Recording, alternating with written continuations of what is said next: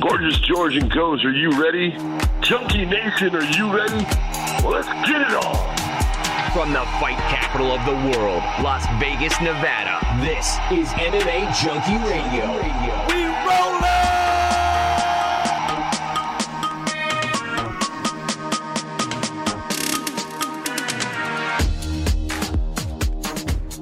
What's going on, Junkie Nation? Gorgeous George and Goes reporting for duty here on a Monday, and we're excited to talk to you for the next hour or so as we discuss the latest in mixed martial arts.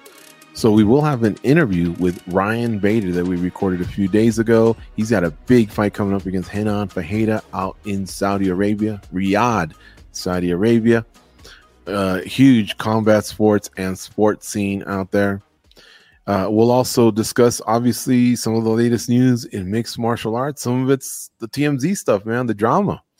And, of course, it's fight week. UFC 298 is this Saturday, February 17th. Goes and I will be hosting a watch-along here on MMA Junkie at 8 p.m. Eastern, 5 p.m. Pacific. And that extends, those are the 4 prelim fights, and that extends into the main card, which is a pay-per-view, 10 p.m. Eastern, 7 p.m. Pacific. You'll get a lot of reminders, not just here on this show, Thursday show, but throughout the week on our social media. All right, we'll be right back to start the show.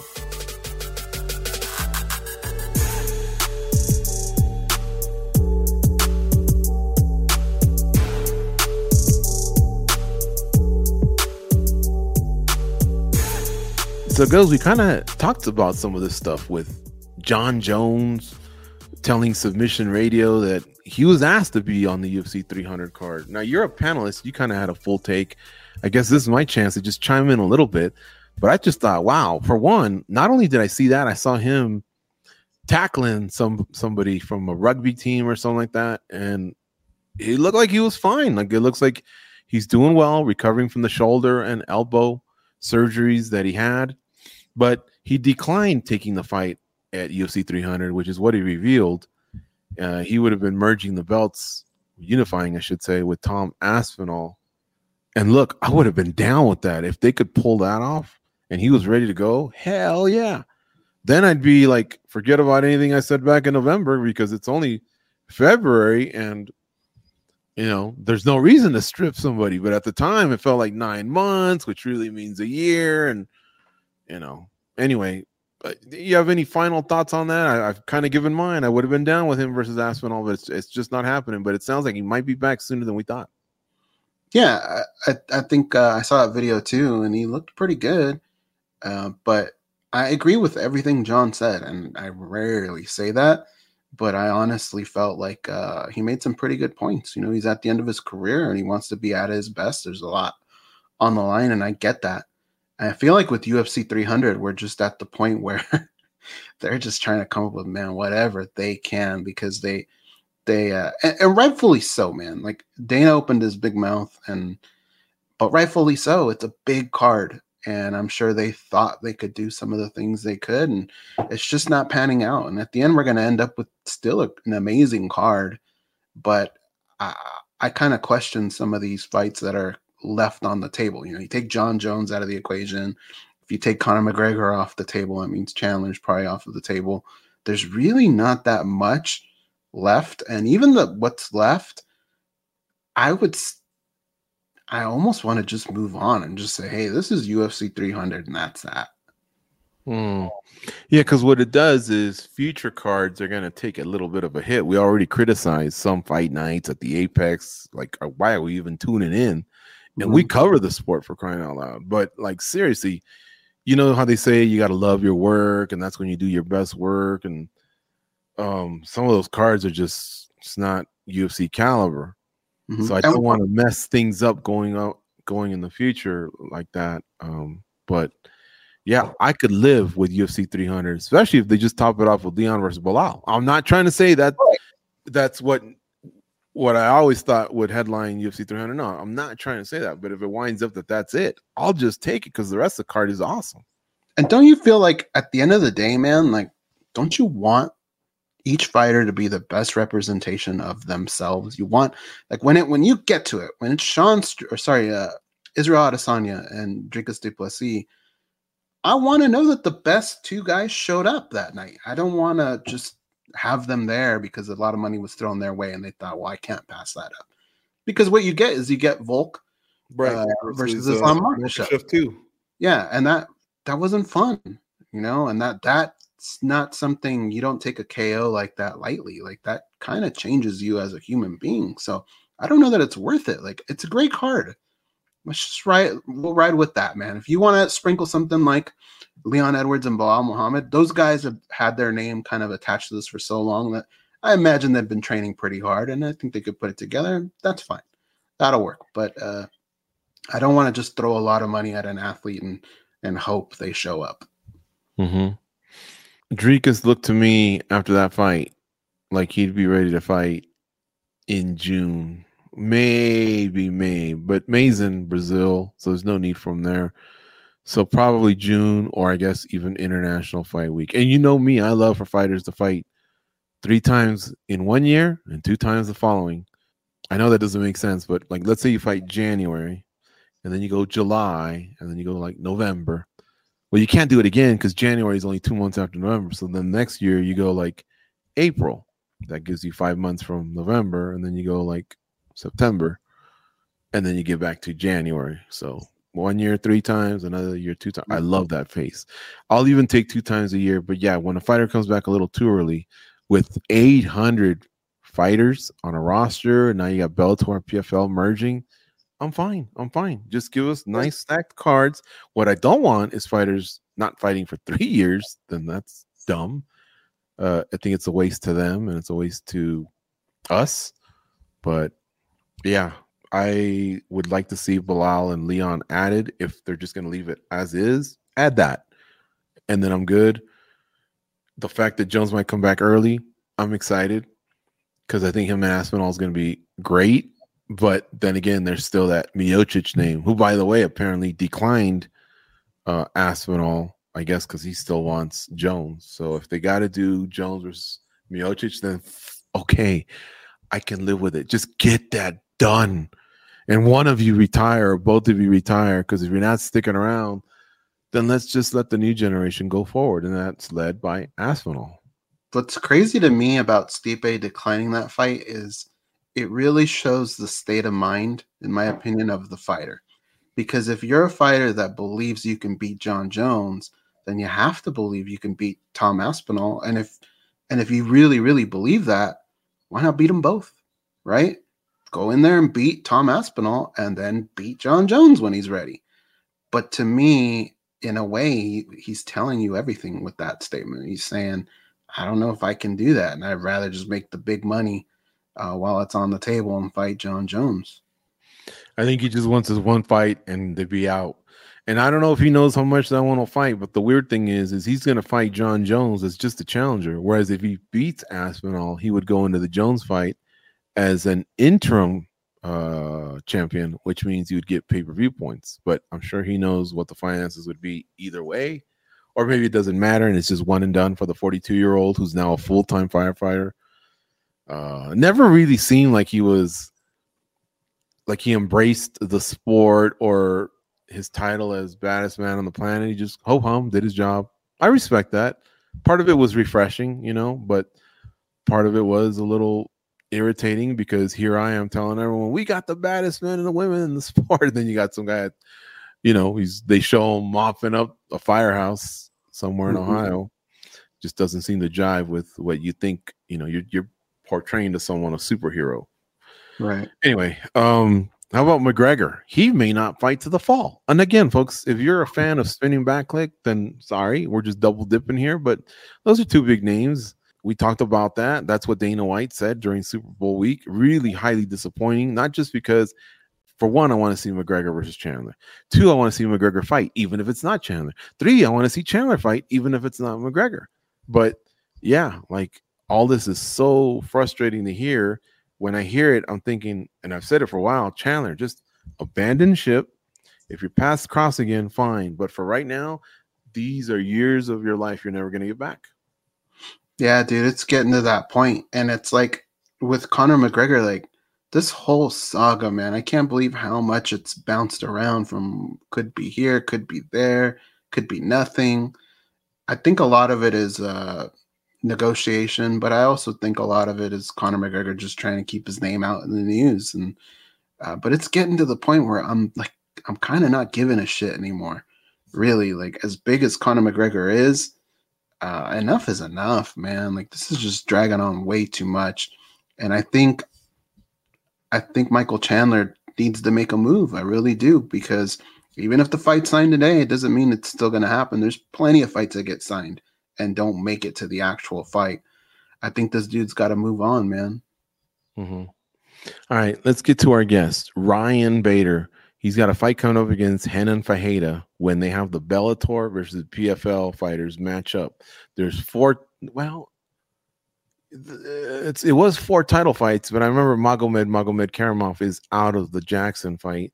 In comes Ray Cooper, so they may be down to 3, but still, it's solid. And I like Fajeda versus Bader. I kind of was hoping for Bader versus Ngannou or Ngannou versus Fajeda. This was kind of like my third option of the two, but whatever. This is going down.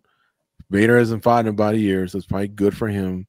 And then, of course, the winner, I think, will clearly be the fighter that Ngannou fights, because Ngannou's got his hands full too. What I don't want is Ngannou versus Wilder. I mean, if a lot of money is to be made, how can I hate on that? But just Ngannou versus Wilder, are you kidding me? In MMA, it just makes no sense. Ngannou will whoop his ass. But let's talk to Ryan Darth Vader.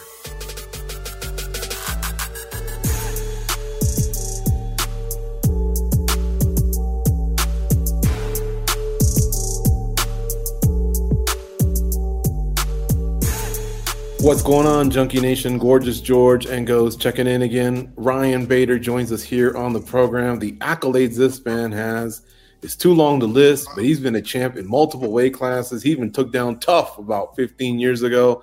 Title defenses, different promotions, successes. Now, I guess, technically under Bellator still, but part of the PFL. How you doing, Ryan? What a career you've amassed, man. No, thank you. Yeah, I'm doing well. Yeah, just kind of tail end of camp for this champ versus champ fight card, and feeling great.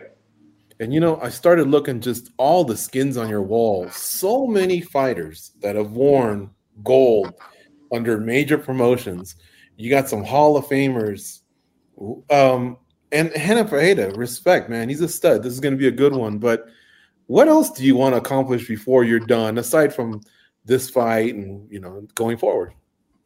I mean, for me, it doesn't really matter. I have my goals and kind of long-term goals and all that. And, you know, as a 2-division champion, won the Grand Prix, beat Fedor to win that. You know, that was a big highlight. Yeah, but at the end of the day, I'm just a competitor. I mean, the titles, yeah, they mean something because it means that you kind of reach that pinnacle, you know, but I don't stress about that or anything like that.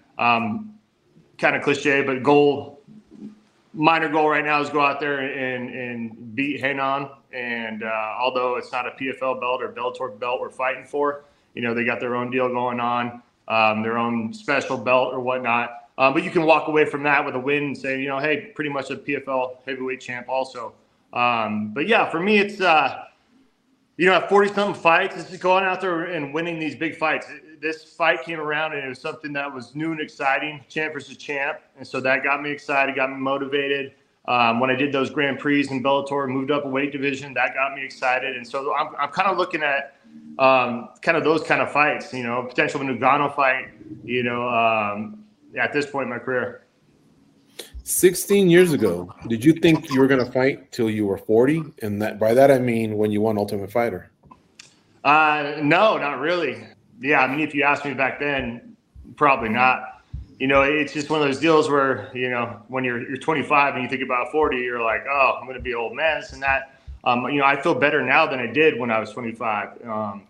You know, we train smarter. You know, I have the experience. I've been in there. I've been through everything. You know, and my body feels good. I have no major injuries or really minor ones.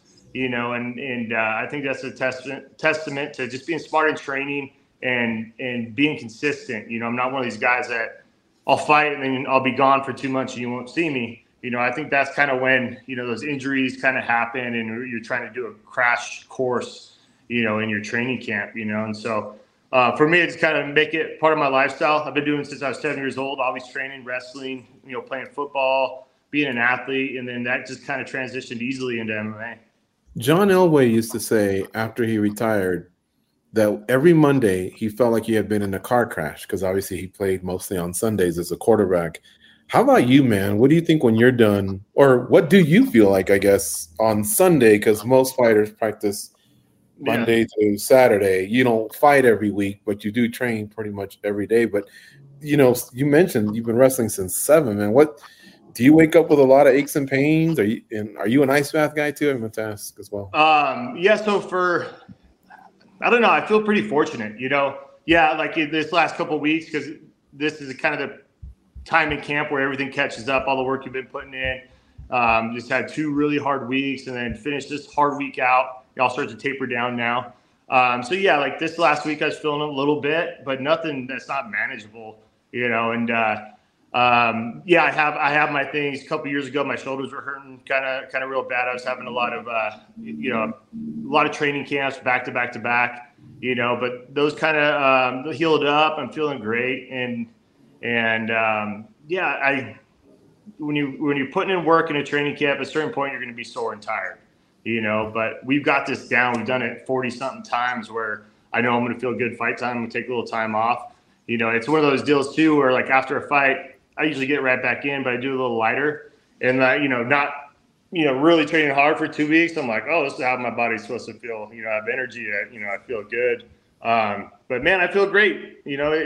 It's just a number. I'm 40 years old, but like I said, I feel just as good as I did when I was a kid.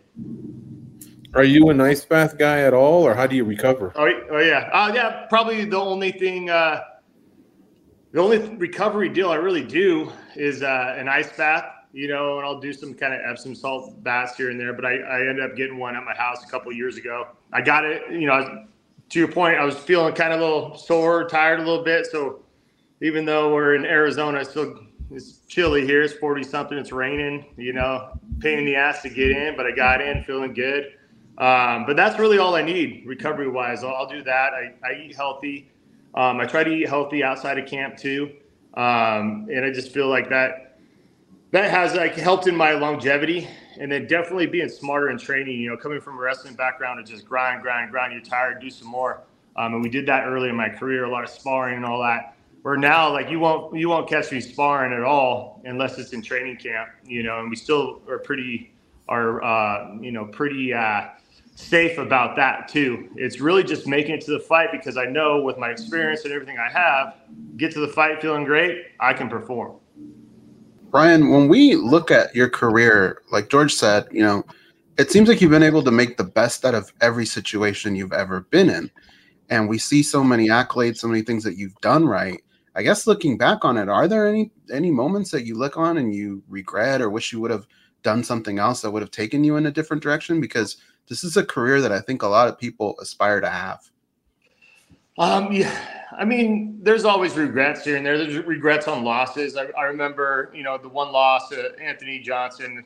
We had a game plan and I threw that out the window, and I just, it just wasn't a good fight. Wasn't a good headspace right there. And I told myself after that, I put a lot of pressure on myself. I was like, all right, let's just break it down. Let's just have fun and enjoy the process. You're not going to be doing this forever. Enjoy each fight. Don't make it bigger than what it is, because that's a problem with a lot of guys is handling their anxiety in fights, and more so pre-fight, So I got to the point where it's not like I didn't care, but I'm like, hey, we're going to go out there and do it. I've trained the best of my ability.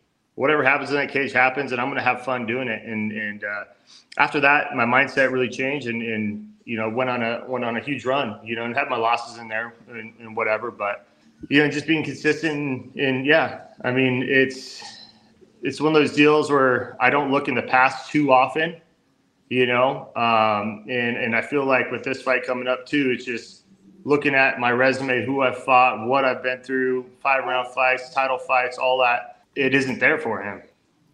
Ryan, you came, if MMA were like a book, right? It's got many chapters, and you probably have a chapter with a bunch of other people where you came in, a group of wrestlers, Yeah. And what I feel like you guys did was you not only changed the landscape of mixed martial arts, but you changed the landscape of wrestling in college. I think the conversation amongst those wrestlers gave them another avenue after they were done wrestling where they could say, I have something else I can go do. And it kind of all became one giant process. You did that for a lot of people. Have you ever looked back and reflect that not just yourself, but a lot of these other wrestlers, what you guys did for collegiate wrestling and giving them life after wrestling? Yeah, thanks. You know, we had some wrestlers beforehand. You know, I remember I was watching, my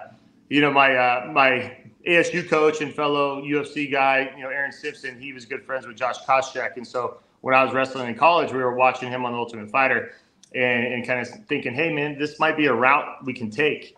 I didn't have aspirations to try for the world team or try to go to the Olympic route. I've been wrestling my whole life. I was burnt out, done with wrestling.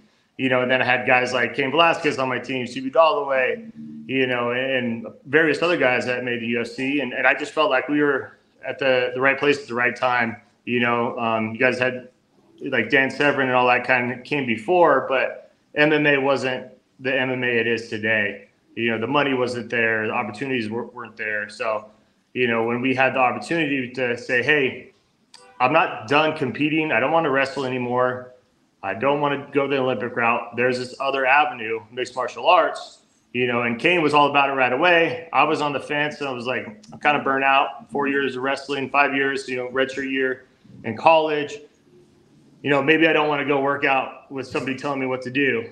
I missed that competitiveness right away. 2 months in, I was like, all right, I'm going to go train a little bit, and kind of all went from there. And nowadays, good college wrestlers have the avenue to go, hey, I can go make some money, in mixed martial arts. I can go to professional wrestling. I can do these different things. And, especially those top tier wrestlers, and they can make a great living. And I only think it's going to get better, as the years go on. I want to talk a little bit about your opponent. This is a guy that I think a lot of people don't give as much credit as he deserves. It's a very tough fight, but he's a kind of a quiet dude, and sometimes we've heard fighters say, look, when a guy talks a little trash or something, it kind of gets me even more fired up. At the end of the day, what is it that kind of gets you fired up? And sometimes we'll see you do that scream. Where does all that come from, and what kind of motivates you here at this point? Yeah, I mean, the shit talking, all that kind of stuff doesn't really motivate me. I'm just motivated being competitive, I'm not in the sport to, I like to hurt people. I want to fight. I want to do this. I like to compete. It's a game to me. It's a competition, and they usually do like that, little scream when we get out there. It's kind of, I do that in preparation, like the last couple of weeks when we're about to spar. It just gets me going. It gets me in the mindset like, all right, here it is. It's finally here. Training's done. The real deal is going on right now, and we're ready. And so it's just competition. I want to win everything. I'm competitive in all aspects of life, and just having to be good at fighting, through wrestling and all that, and the work I put in. And it's just an avenue for me to compete, really. And what motivates me is just winning everything that's in front of me. Yes, I do have longer goals, and, that used to be like, winning a title, then it's holding on to a title. And now it's just winning every single fight in front of me. And now we get a cool new experience with the champ versus champ kind of deal, and that motivates me a lot, because I loved when in Bellator came over, I was looking for something new. And then Bellator was new. And then the Grand Prix were new, going up to heavyweight and trying out a new weight class. I have fun with those certain types of things. That motivates me and kind of reinvigorates me a lot. And it's the same with this champ versus champ deal. You can't get to this level where you're at without being focused. And I know you're focused on your opponent, but you probably get asked a lot about Francis Ngannou and the presence that he has right now in our sport. Can you share with us, is there even kind of a small percentage of you that's already sat down and said, this is how I would tackle this type of matchup, and how you feel about it? Yeah, for sure. Perfect world for me. I go out there, beat Hainan. And then, Ngannou does his thing with Joshua, and then, he comes back to the sport of MMA. and I don't see who else he would fight besides me, So yeah, it's definitely, ran through my head for sure. I think it's no secret of what a game plan would be. You're trying to go out there, trying to, get him down on the ground, tire him out a little bit, take some snap off his punches, and kind of go that route. But yeah, you're always looking forward to what could potentially be next, but you got to do that thing in front of you too. What about Linton Vassell? I know you beat him once. It was in a different weight class. Yeah. But I felt like he earned his next title shot. Like he went out there and did some work, much like you did when you went up. I really was looking forward to that one. Of course, I'd love to see you fight Ngannou as well. But is Linton on your radar, or will there be maybe another name after Ngannou, or what are you thinking, I guess, in regards to that one? Yeah, absolutely. That was one of the deals where, we were scheduled to fight, ended up pulling out like kind of the week of, so I had a full camp and all that. I was prepared. It was one of those times too when uncertainty was happening, with Bellator, what's going to happen. PFL was coming in. It was kind of rumors. We didn't know either. And then when I did not, when that fight was officially off, I was like, man, when am I going to fight again? I'm going to fight in May this next year. There's going to be a year, while they process everything that's going on with the merger. So when this February thing came about, I was pretty excited. But yeah, he's definitely want to, get that fight, and if it's, if Ngannou's boxing and if he's not coming back right away, I think that logically would be the next fight to make at heavyweight. It was already scheduled, didn't happen. He's been on a tear at heavyweight. I think he won his last 5 fights at heavyweight. And I like that fight too, because, that type of fight is one that, like our first fight right away, just crazy fight. We're going at it. High intensity, and he's ended up making a mistake, and so that's the kind of fight that's a fun fight for me. Can a fighter of your caliber make a decent living when you don't fight? Like, what's the sponsorship game like now? Back in after Tough, when you did your run, it had really blown up. It was kind of booming around that time. Yeah. And then, of course, a lot of these apparel makers kind of took over, and even PFL announced something recently. But you haven't fought in a year, and you did put in that camp. Camps cost money. But what's it like nowadays? Can a fighter make a decent living with sponsorship or whatever, support from your people, even if you're not fighting? Is that a healthy landscape nowadays? I I get paid very well from Bellator, where I don't have to fight. I could fight once a year and be, make way more than enough, but sponsorships, back in the day, like you were talking about, tap out sponsorships, they pay you $5 to $10,000 monthly and all, you had different ones, and it kind of definitely dried up. I do have some monthly sponsors that I have currently, but I try to kind of diversify stuff.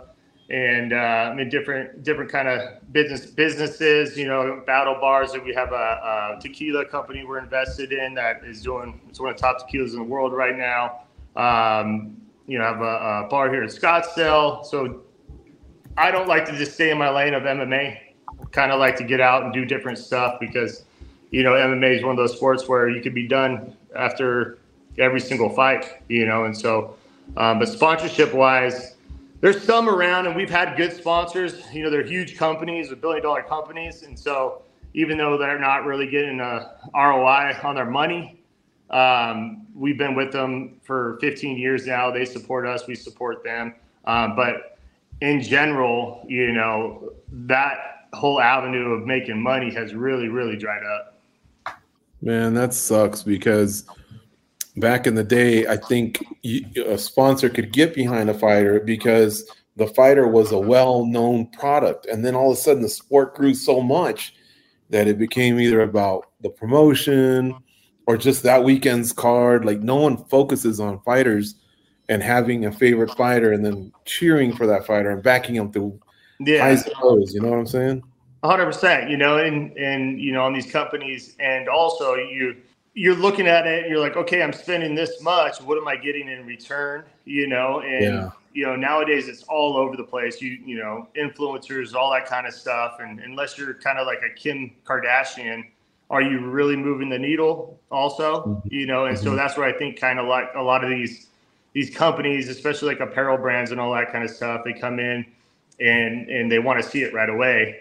And they're not, but they are getting the brand out there. They're getting brand awareness and all that kind of stuff. And so I see it from both sides. Obviously, as fighters, want the most money coming in as we can, and that's why we try to align ourselves with, it's oddball sponsors, like the ethanol business and Sanford Health and all that kind of stuff. And they're huge, huge companies. And we just built this relationship with them where they're like, we might not be getting anything in return. We like you guys. Here's some money. Got it. Let's finish with the tequila.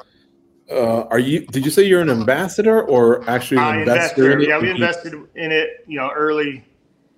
We were the first investors, really. It's Casa Comos, kind of high-end premium tequila. And, yeah, they're doing really well. I think last year they did $35 million as their fourth year, so it's really good tequila.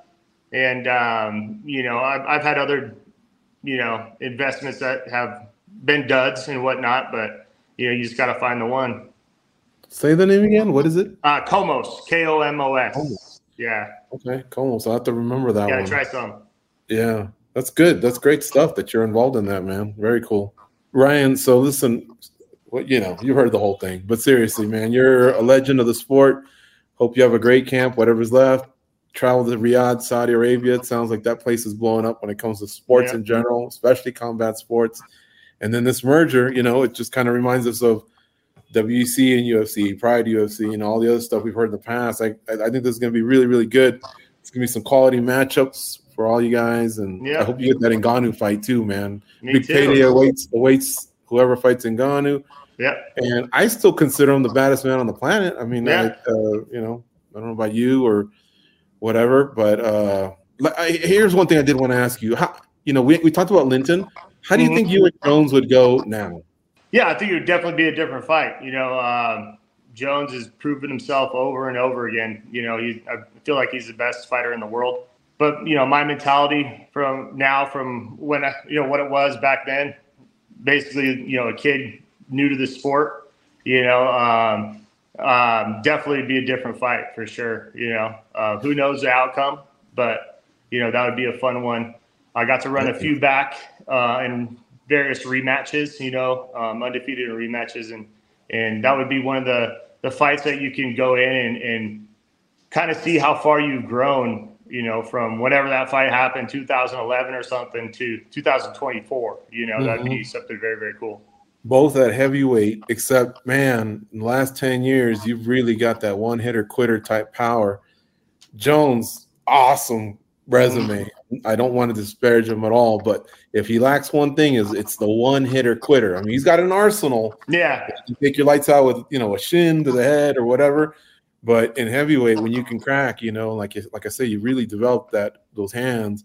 I think this would be a different fight. And I'm not picking a winner, but I hope I see it one day before you guys retire. Yeah, me too. That would be a fun one, who knows how it all works out, that's what's kind of cool about this one we have coming up. It's promotion versus promotion, and that's what the fans kind of really want to see. They always talk about how would this guy do if he went over to UFC or UFC fought a Bellator champ, this and that, so they're fun fights. And, I wish we could do that, kind of like, once every couple of years where they're like, all right, everybody put up their best guy. Let's see what happens, and we are doing that, with PFL and Bellator. But I wish that happened more often. Man, don't kill me, but I got one more. You're good. When you were with Chandler and you did Tough, did you ever have any time with Dana, or whether on that show or at any other time, did he ever tell you, man, we fucked up letting you go just because of everything you've done, man? You like I say, all those titles at Bellator and the defenses and Grand Prix. You ever get that from him or anyone high up in that organization? Yeah, I heard a few times, and Dana's super cool on that. I was very welcomed, right when we came in, and then after one of the fights, one of his assistants came down while we were at the Apex, and he was like, "Hey, Dana wants to talk to you in his office," and so we went and kind of just chatted about just everything for about 30 minutes and had a really good conversation. And, you know, kind of just about everything, really congratulated me on my success and, you know, and talked about old times and all that kind of stuff. Yeah, for sure. You know, when that happened with the UFC, I have one fight left on my career or my contract, you know, and they like to get you signed before that, you know, and we kind of signed that deal and then kind of knew we were going to go elsewhere. So we signed that deal kind of as a short notice fight with, who was it? Nogueira. So we signed that contract and we're like, all right, we got to do his new contract. And we're like, actually, we're fighting it out. We're going to leave, you know, and they didn't match it after that. So that's how that kind of went down. Well, it's all worked out. Yeah. Yeah. Thank you for the time. As always, safe travels to Riyadh. Hope you guys have a great main event there of that card on the 24th, folks. It's a pay-per-view, but it's stacked. 4 title fights, lots of notable names, lots of great matchups. Thanks, Bader, for the time. Yeah, appreciate it, guys. Talk to you soon. All right, later. Well, we got a little bit of a forecast there. You know, we're talking a little bit about Ngannou, but he says he thinks him and Jones would even go different. And guess what, goes? I kind of do too, man. Bader, he really got a lot better as he progressed in his career after he got smoked by Jones the first time. Jones still hasn't shown me, because it was so quick, the gunfight, but he really has never shown me that one-hitter quitter power. And we know that Bader developed it. Now, that said, you still got to deal with Jones's huge length advantage, his amazing kickboxing arsenal, and he's got some wrestling of his own. But I do think the fight would go different. I probably would still pick Jones, because how do you go against a guy that's never lost? But it still piques my interest. I think, yeah, well said. Like it's very hard to pick against Jon Jones, no matter who you're putting in front of him. But I think it comes down to the distance. You know, Ryan can throw really hard, but he likes to throw them big, short hooks, and I just don't know if he'll be able to get to Jones to do that. But at least you have question marks in there. You know, at least there are things that Ryan can possibly do in that fight. It would be interesting, but the career that this dude has been able to pull off has just been pretty damn amazing. I'm sure he's cashed some pretty big checks, so you got to give that guy props. You know, some of it was in the UFC, but not all of it.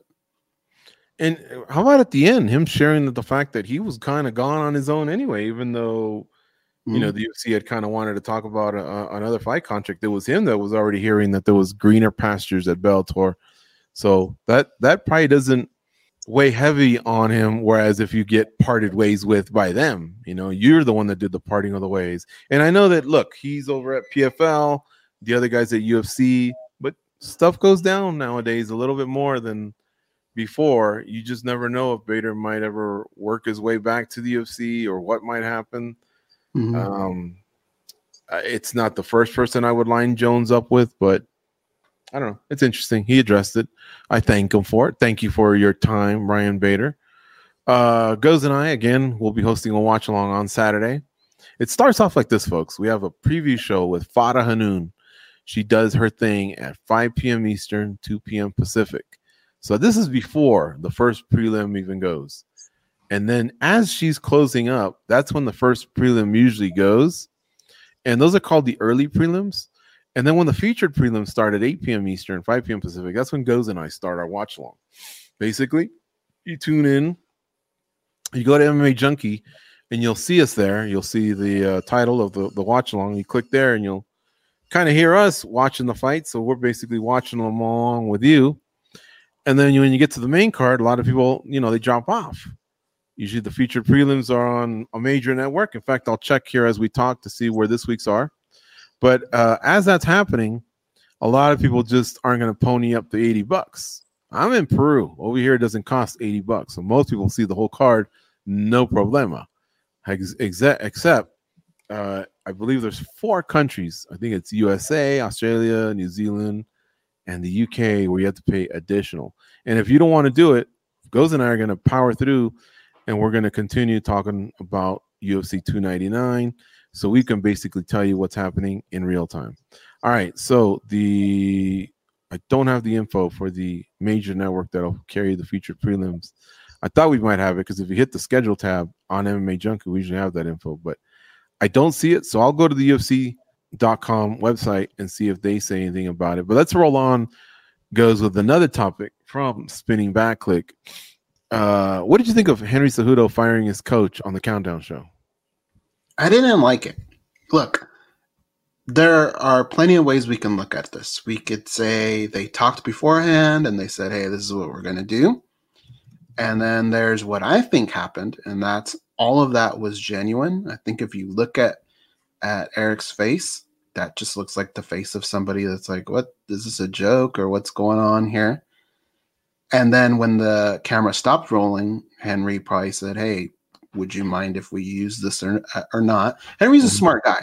And I think he probably felt, if I tell him beforehand, I'm not going to get an honest reaction out of him. So he probably told him, look, I wanted to get an honest reaction out of you. And this is, but if you don't want this to air, that's fine. And I would think Henry Cejudo would do something like that. But I don't think that makes it right. I think that whole situation is just wrong. I think it's kind of disrespectful. Like even if Eric says, yeah, man, no problem. That's fine. You can air that. We've always been real, champ. Like, I think you have to have some kind of respect for your coach, your friend. I agree. And even if he made that decision in the moment, I think people change their mind. When you get home and you talk about what happened today and you process it all, you have different reactions. And maybe later in the day or maybe 2 days from now, you go, oh, fuck, I don't want people to see that. I just thought it was a really wrong move. And I hope at the end of the day, I almost hope it was a joke, because those are just the type of things that live for the rest of your life. Like, I don't know, have you ever been fired? Like, can you imagine if all of a sudden people could just pull that up? You getting fired, one of your worst memories of all time. Like, why would you want that? Yeah, exactly. I even if you thought, oh, this would be good for ratings, it'd be funny or whatever, I think once cooler heads prevailed, and obviously this wasn't live, so there was plenty of time for cooler heads to prevail, you just go, you know what, man, in the end, what we've built is too big and too deep for this one moment. Mm-hmm. Yeah, it's unfortunate. But and I really hope, like, you can't even really say it's like for clicks, because it's not on Henry Cejudo's channel. It's a UFC product, so it's like, it's another thing. I just don't really get why he did it. Yeah, we always talk about the stuff going on in our lives, and well, the Super Bowl we're football fans. Anyway you slice the pie, Goes and I usually keep up with high school, college, pro, everything. This weekend was the Super Bowl. Kind of broke my heart that it was obviously in Las Vegas and my team was in it and I was on the other side of the world. Now, that said, I'm happy to be by my mom's side. I really enjoyed watching it over here. I'll probably never watch the Super Bowl here again, so I just made the best of it, right? And in the end, look, I don't know if I would have gone to the game or not, because you're probably looking at least $5,000 to get in. But I think the festivities all during fight week were fun. So I wanted to ask you, what did you hear about it? Because you weren't in Las Vegas either, but did you hear anything about the town and what it was like, or from Laura or Juliet, maybe? I had a couple friends who had people they knew that went out for it, knowing they weren't going to get into the game, but just to kind of experience. And they said it was a madhouse. The traffic was insane. And the hotels were packed with fans from both sides, but mostly more on the 49er side. Do you remember Christy, a girl that lived across from the park from us, and I went to school with her just about every school? Her brother went, and he's a big 49er fan, and he said it was nuts, but he said walking out, as a loser, he said that just really hurts even more when you're in that environment, Mm-hmm. I thought it was I saw a lot of people kind of shitting on the game. I thought it was really entertaining. I don't have a dog in this game, or a horse or whatever they say, but I thought it was entertaining because there wasn't really a moment in the game where you could say, yep, those guys got it, they're going to run away with it. Like, it felt like both teams were in it the entire game. And then to go into OT, it was pretty intense. I thought it was an intense game. It was a good Super Bowl. Yeah. Look, if I just take off my proverbial Niners hat, it got compelling at the end. I thought it was poorly played by both sides. There was a lot of 3 and outs. So, maybe we give credit to the D, but I saw a lot of plays that just weren't being made. So that part was a little frustrating because, okay, we got a 10-0 lead, but that's Patrick Mahomes on the other side, 2-time Super Bowl champion. Can this hold up? At some point he's going to play well, and it's usually going to be at the end. And that's the scary part. And we got our young guy who had a great season, but he's never won a Super Bowl. He's won playoff games, but never won a Super Bowl. So, plus I'm still haunted. We won the first 5 we ever played in, and many of them weren't even close. And then these last 3, we've had leads in most of them or a chance to win at the end, and we haven't, dude. That fucking hurts so bad because, well, the last one was 2019. The one before that was 2012. So 3 in the past 11 years. That's pretty good. Because you want to walk away with one of them. And now they've won 5, lost 3. So a little painful. Roller coaster of a day because Manchester United didn't win till late, but now they kind of seem to be balling a little bit better. So that's always fun. That always sets the tone for my day. Those guys, because they play 8 hours ahead, sometimes it's a 4 a.m., 6 a.m., 8 a.m. match, whatever it is, I carry that throughout the day, especially if I'm pissed that they lost. And so, yeah, we had those 2 events. And then Goz and I did a little tribute show with a lot of our family all over the world where they all kind of, I know they call it zoomed in. We use StreamYard. We're proud of the fact that we use StreamYard, but it's a term out there. So we kind of had a video conference and it was cool. It lasted about an hour and a half, maybe 2 hours total between pre-show or whatever you call it, pre and post-show, and it was really, really cool. A lot of people had a lot of nice things to say about this uncle that passed away that some of you might have heard about, whether you follow us on social media or not, or maybe we brought it up on the show. He lived to 95 and a half. He was a real father figure, not just to us, we don't want it to sound disrespectful to our dad. I think even our dad would agree. Like, he was a father figure to our family. So we had that sandwiched in between. Goes by the time I went to bed, which for me was, remember, I'm on Eastern time. So the game ended for me around, I want to say 11, dude, after overtime and everything. I had a slight headache and I was exhausted physically, emotionally, mentally. And I know that kind of sounds like a 19-year-old chick in college saying that to her dad. Oh, God, she's used to sleeping 12 hours a day or whatever. I'm so done. My mind is fried. But dude, that was me. What a day. 'Cause, we had great in the morning, sad in the afternoon, and then depressing at night. But what a day though, huh? I mean, it was roller coaster. I guess I'm a 19-year-old chick because I literally told Dad that exact thing. I woke up early to get everything done for this video, and the game was a roller coaster.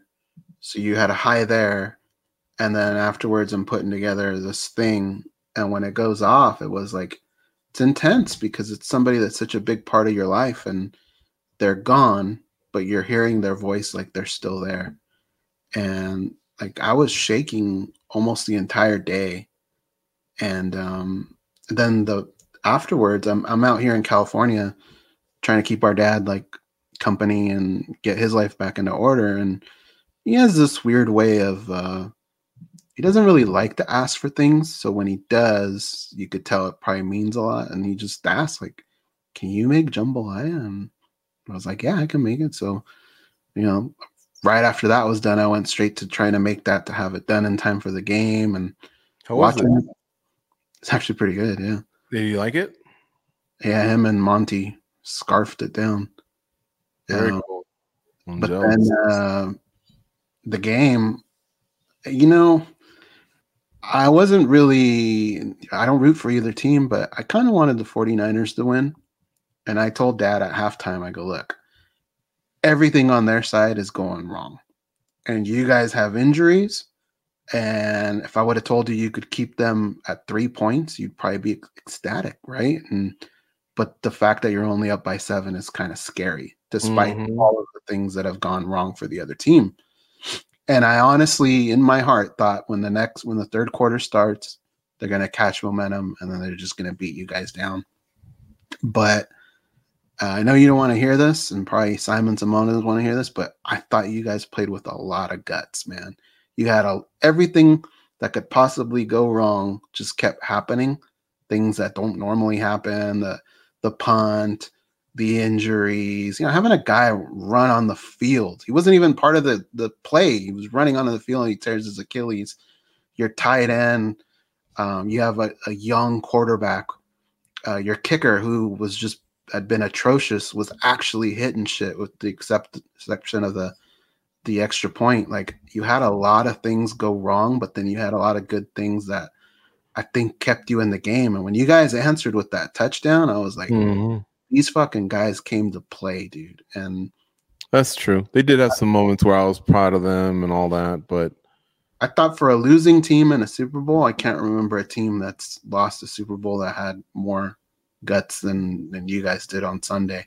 It just didn't work out, and it's unfortunate because I always felt like I feel like you guys are the better team and they have the better players. And I thought it was a great game, man. I really thought it was good. You know who dropped the ball, though? I'll tell you right now. Travis Kelce dropped the ball. How do you not propose? Astrid of Mary.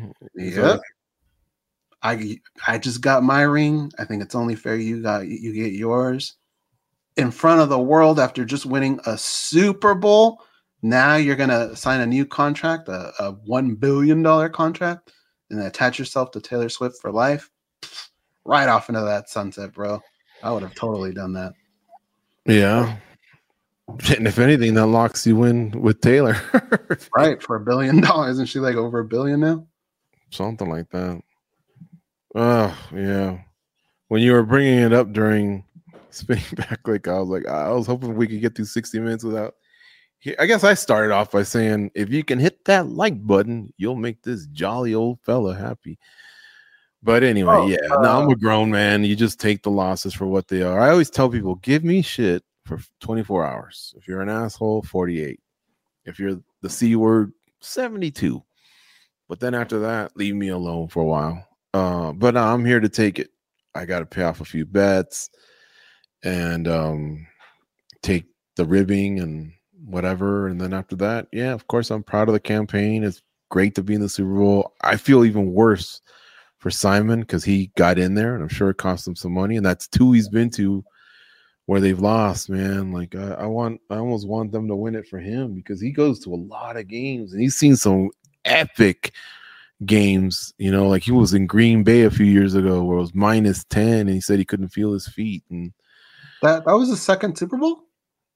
That was the second one because he went the last time when they played KC. I think it was in Miami, and he went to that one. I'm positive because he told me. Oh, I didn't know that. Yeah.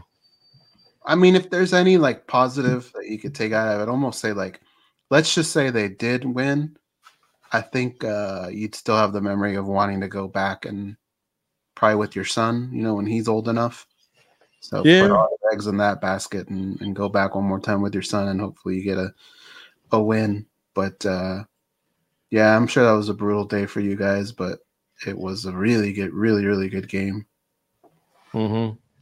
And we had fights on the day before, it was a sports fan's dream, I think, for the weekend. And Power Slap, if you're into that. I actually caught a little bit of it, George. I hate Power Slap, and you'll never change my mind, more than likely. But I did watch just a little bit just to see what the hell was going on, and right away, man, the first fight I saw, there were 2 times where 2 combatants lost the coin flip, got knocked the fuck out, just to wake up and tell them, you're actually the winner because the other person fell. And it's they had they literally you guys can't see me, but George can. But they literally had this face, George. They were so confused, and their arms getting raised, and they're just like this.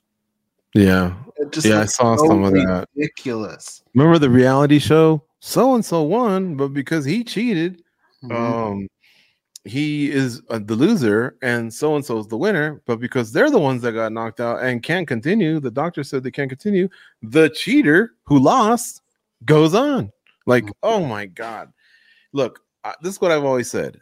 if you send that to me via DM on the gram or whatever, of course I'll watch it. I'll go like, oh shit, so-and-so got knocked off. I'll turn into Smokey.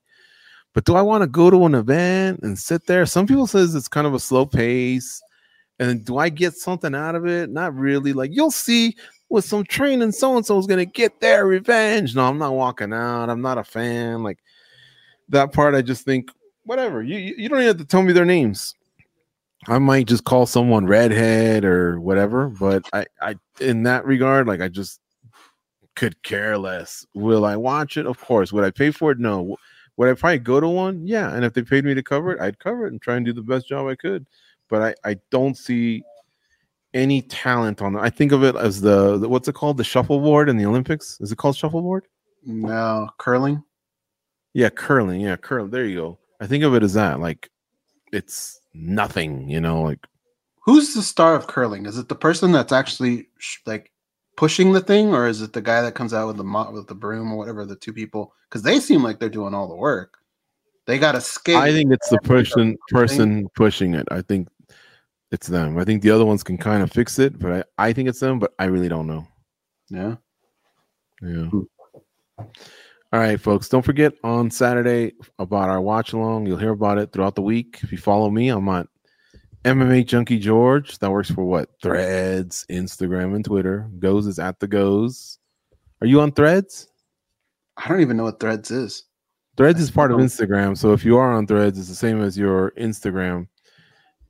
Which means I don't know I guess if you don't even know what it is, you more than likely didn't open it, but it's kind of supposed to be an alternative to Twitter. Anyway, Goes is at the Goes on Twitter and on Instagram, and if he has the Threads, then maybe he'll figure it out one day. It's kind of cool. Goes, it kind of came off pretty good, like it was Mark Zuckerberg's answer to Twitter a little bit, and then it kind of died off. But every once in a while I still go in there and there's some cool stuff that's shared, and it's basically like Twitter, and I enjoy it. And by the way, I forgot. Let's give some shout outs to Jack Hermanson, who defeated Joe Pyfer, Dan Ige, who defeated Andre Fili. Holy cow, what a knockout.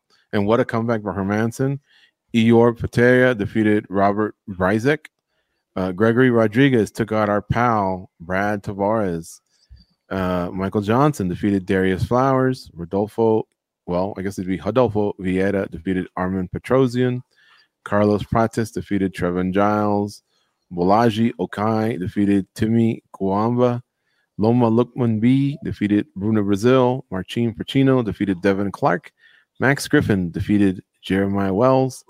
Bogdan Guskov defeated Zach Puaga. Hyder Emil defeated Fernie Garcia. And Peruvian Daniel Marcos and Arielink, they ended in a no contest early on.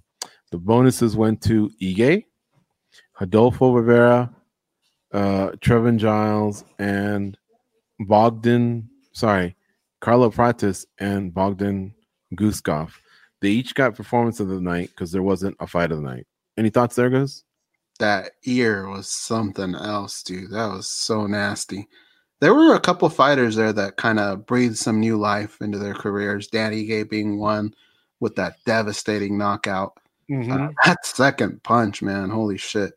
That one was pretty brutal. And then, Brad Tavares had the opportunity to probably breathe some life into his, and he had his moments in the fight, but it didn't work out for him. And then, Michael Johnson, another guy that's kind of feels like always possibly on the way out.